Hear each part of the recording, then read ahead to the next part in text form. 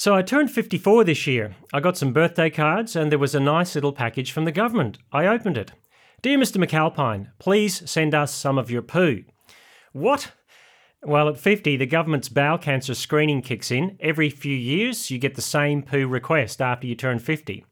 And the results came back negative this time. Phew for the poo.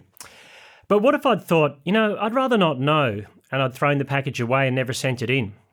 Well, we don't take chances like that, or we shouldn't. That could be fatal. Better to know and to do something about it, even if we don't like the results. If that's true about physical life, how much more true about spiritual life? It's better to know where our spiritual health is.